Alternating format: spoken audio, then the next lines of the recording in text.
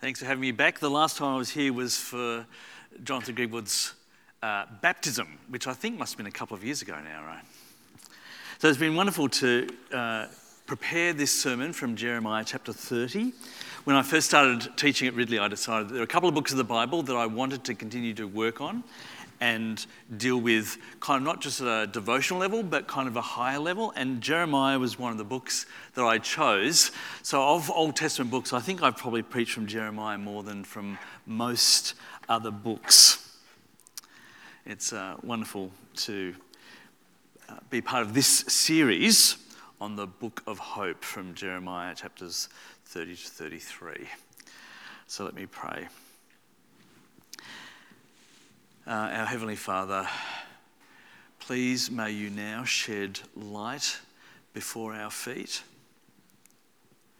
Please may we now know how better to live in the light of your promises.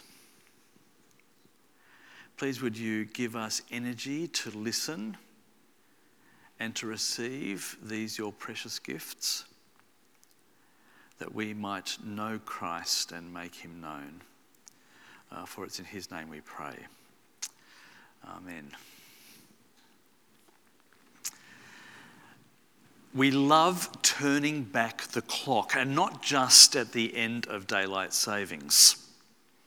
If you track with what Australians watch on TV, you'll pick up that we like renovation shows. And what are renovation shows other than trying to turn back the clock?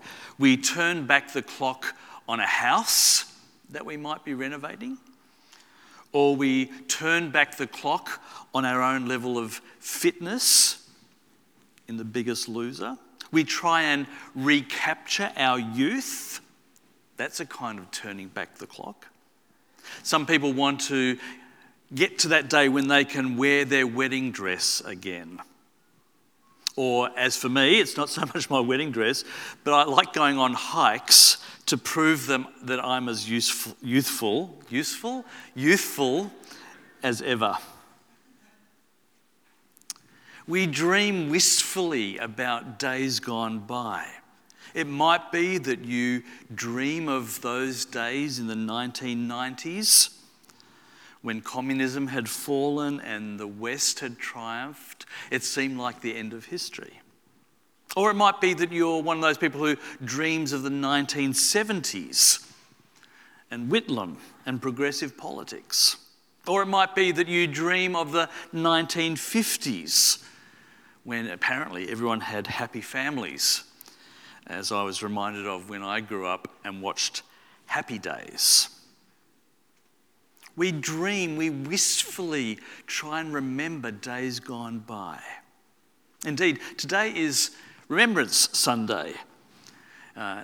It's now exactly 100 years since the first Poppy appeal, when we raised money to support those whose husbands had died in the First World War.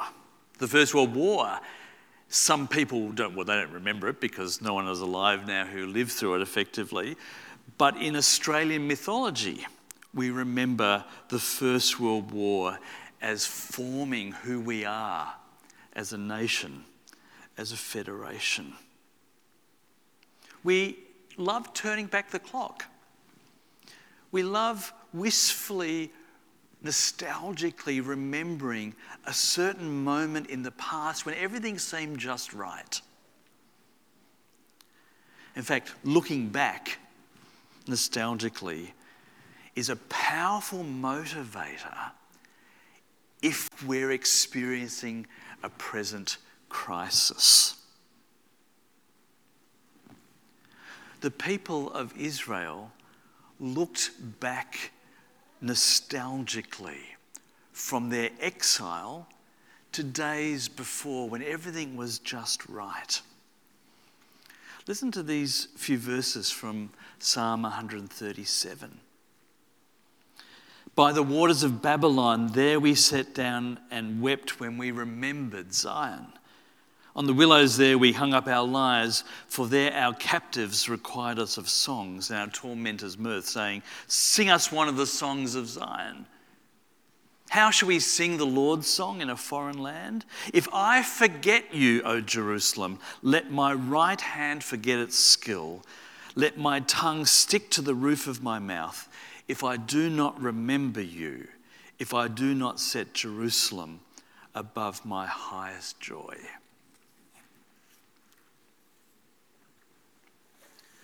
Well, in chapter 29 of Jeremiah, you've no doubt heard a sermon on it recently.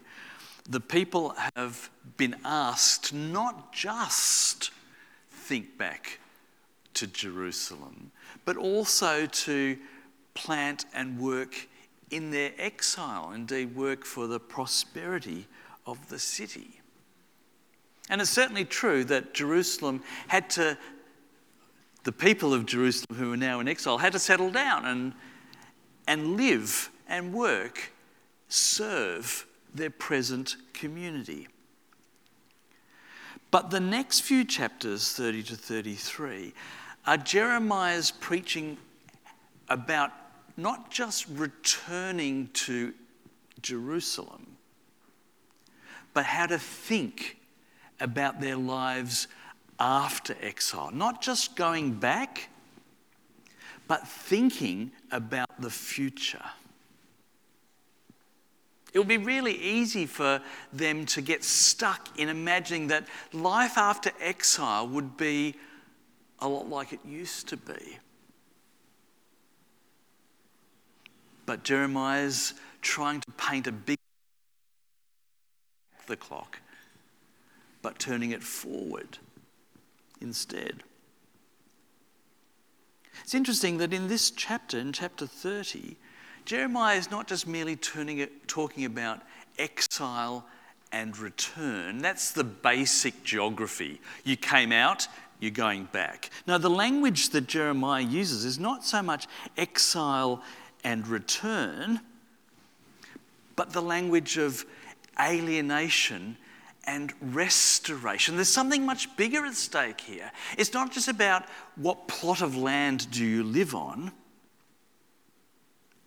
It's a bigger spiritual question of where your hopes, your dreams, your aspirations lie. And of course, how could things just go back to being like they were before? After such a traumatic experience, of course, things were going to be different. My computer is doing this weird thing at the moment. It's taking thousands of files randomly and putting it into the trash folder. And every couple of weeks I have to go onto office.com and restore the files. That's actually the word that's used, restore the files, so that they're no longer merely placed in the bin, but now back where they should be on my computer, in the right file. But the program uses the language of restore, which is not exactly what Jeremiah is talking about, right? Because restoring doesn't mean just going from one place back to the old place. For Jeremiah, it's a revolution, it's a revival, it's spiritual, not just a matter of geography.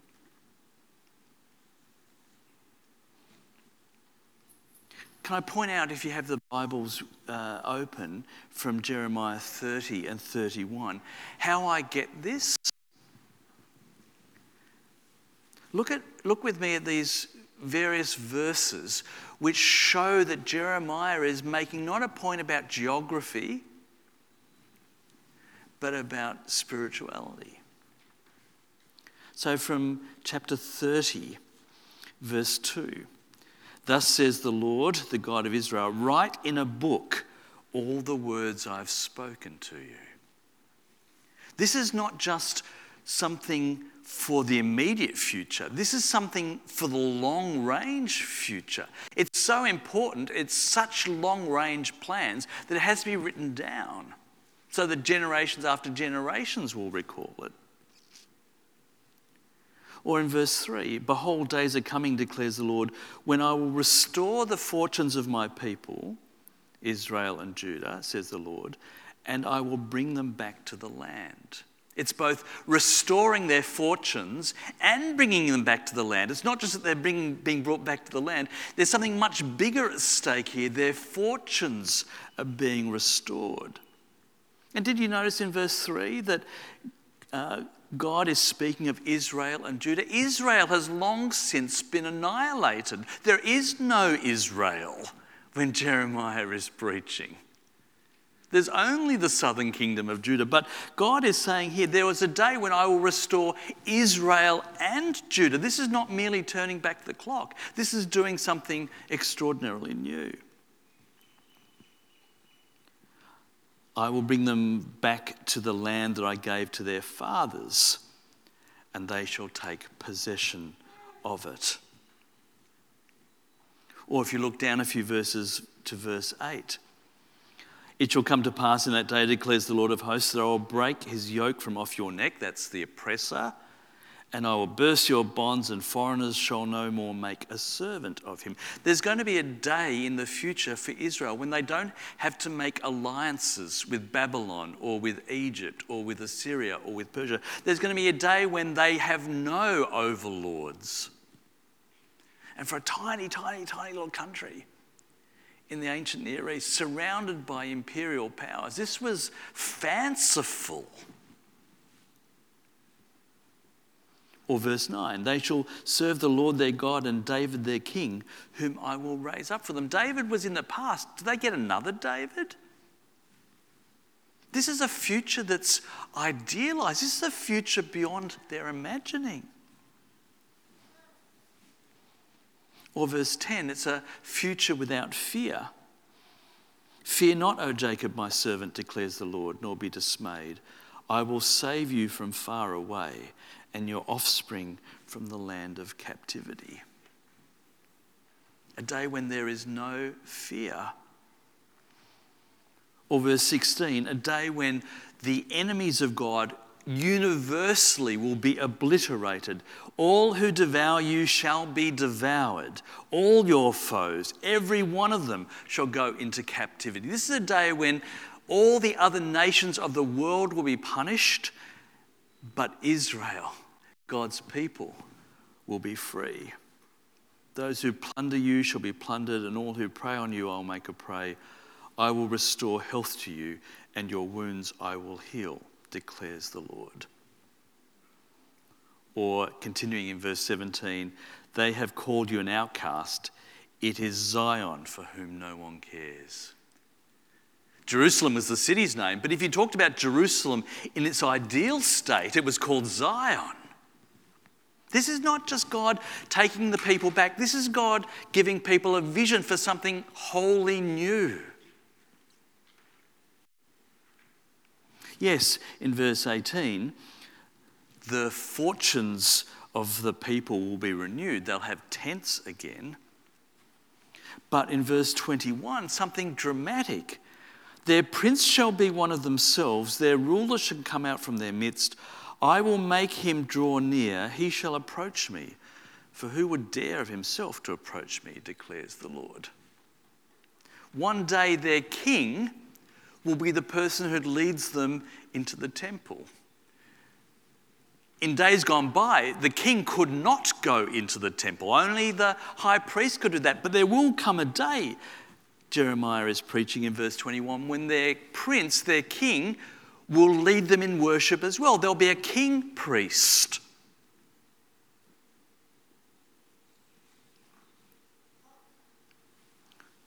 And verse 22, at that day you shall be my people, and I will be your God. The whole point of this is not merely a change of location, but that they will know the Lord, know that he cares for them, that they belong to him. This is not just a material goal, this is a spiritual goal, a relational goal when they will know the Lord. Though, as the Lord says in verse 24, the fierce anger of the Lord will not turn back until he has executed and accomplished the intentions of his mind. in the latter days you will understand this. For the time being, all this ideal talk is incomprehensible. They can't understand. They don't need just a removalist to get them back to Jerusalem. They need a renovator, someone who's going to spiritually revive the nation. They actually need something more than a restorationist. They need a redeemer. As verse 11 of chapter 31 says, "The Lord has ransomed Jacob and has redeemed from his hands too strong for him." A time is coming, the Lord is saying, when you will not just have Jerusalem the city, but you will know and be known by the great Redeemer. There will be a spiritual revolution, not just a physical relocation. This passage, Jeremiah chapters 30 to 33, is not just a blueprint for how many camels you need to get back to Jerusalem, or how many wagons, or what supplies you should order. This passage is a spiritual handbook for how to grow in hope. The restoration of the people to the land is not merely them changing their address. It's showing that they are part of the cosmic plan of God. This passage is not about turning back the clock in autumn, but how to turn the clock forward in spring. These chapters are the theological foundation for the future, not an operational guide to moving house. These chapters teach God's people about how to have hope. These chapters teach God's people how to have hope. It's so critical for Christians. We need hope. Your church needs hope. So many Christians are feeling the tide go out in Australia on the Christian foundations of our culture. You might be feeling the grief or the frustration yourselves. And it is true that Australia has built its culture on both Christian and classical virtues. We've built our foundation, our civilization, on faith, hope, and love, which are other person-centred. But we've also built our foundation as a nation on the more classical virtues: prudence, temperance, justice, and courage. Virtues that are focused inward rather than outward. I was down at the Shrine of Remembrance just last month, and there's a whole lot of war memorials there in the Botanical Gardens, or just outside the Botanical Gardens. I went into one which is erected by the Maltese of Melbourne in memory of, in gratitude for, the way Australians fought in the Battle of Malta. Really interestingly, on the floor of this small memorial are the words faith, hope, and love. And on the walls, the pictures and the text were built under the four topics of prudence, temperance, justice, and courage. A classic picture of what we are as a nation, standing on the foundations of faith, hope, and love, and building upon them those other virtues of prudence, temperance, justice, and courage. Well, it might be that Australia is leaving behind something of its Christian foundations, but that doesn't mean the church does. Of course, when Paul writes that of faith, hope, and love, the greatest of these is love, it's true. But I think actually in many of our churches in Melbourne, we're pretty good at love and we're pretty good at faith, but we've actually dropped the ball on hope. Jeremiah is talking up the virtue of hope. And of all places in our community, surely the church is a place where this should be our specialty. So what would Inner West Church look like if it was characterised by hope? What can you do to honour Jeremiah's prophecies that this place might be a place of hope? Well, one, you talk about heaven. You don't be embarrassed. Two, we talk about those, our loved ones in the Lord, who've gone to be with the Lord. What it means for us to look forward to seeing them again. But more than that, this congregation, if it believed in the virtue of hope, will be a congregation that doesn't panic when the world leaves Christianity behind, or doesn't resign itself, becoming passive and inactive. No, hope makes us active in the world. It would mean that when we pray in church or in missional communities or by ourselves, we pray for our governments. That would be a sign that we believe in hope. When we experience adversity, that would not mean that the Lord is being unfavourable to us, as if the only way we can evaluate God's kindness is if we're materially prosperous. I was talking to a guy this week who I spoke to a few months ago. He said to me he's not sure that God's involved in his life. He's really struggling to engage with his Christian faith. So I've been praying for a number of months that he would. This week I met him and his finances have taken a really good turn. So now he says he can see that the Lord's involved in his life again.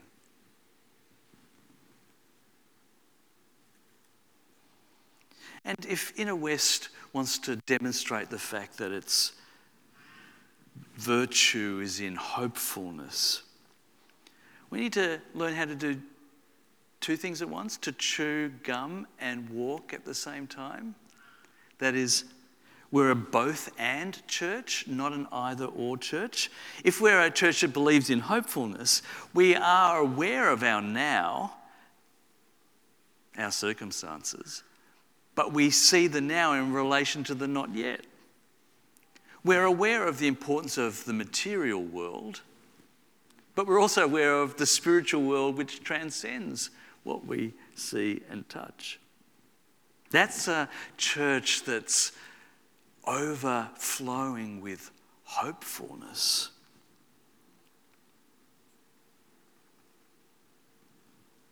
You might know the line "Witch in the Wardrobe" by C.S. Lewis. It begins with kids being evacuated from London to a place in the countryside where they'll be safe from the Germans' bombs. And when they get to the countryside, of course, they travel through the wardrobe into an imaginary world. It's a beautiful children's story, but do you know why C.S. Lewis wrote it? He's trying to say that the only way we can have hope for the future is if we can imagine a new world. The old world was bombing us and destroying us. A new world is one where we can imagine a better future.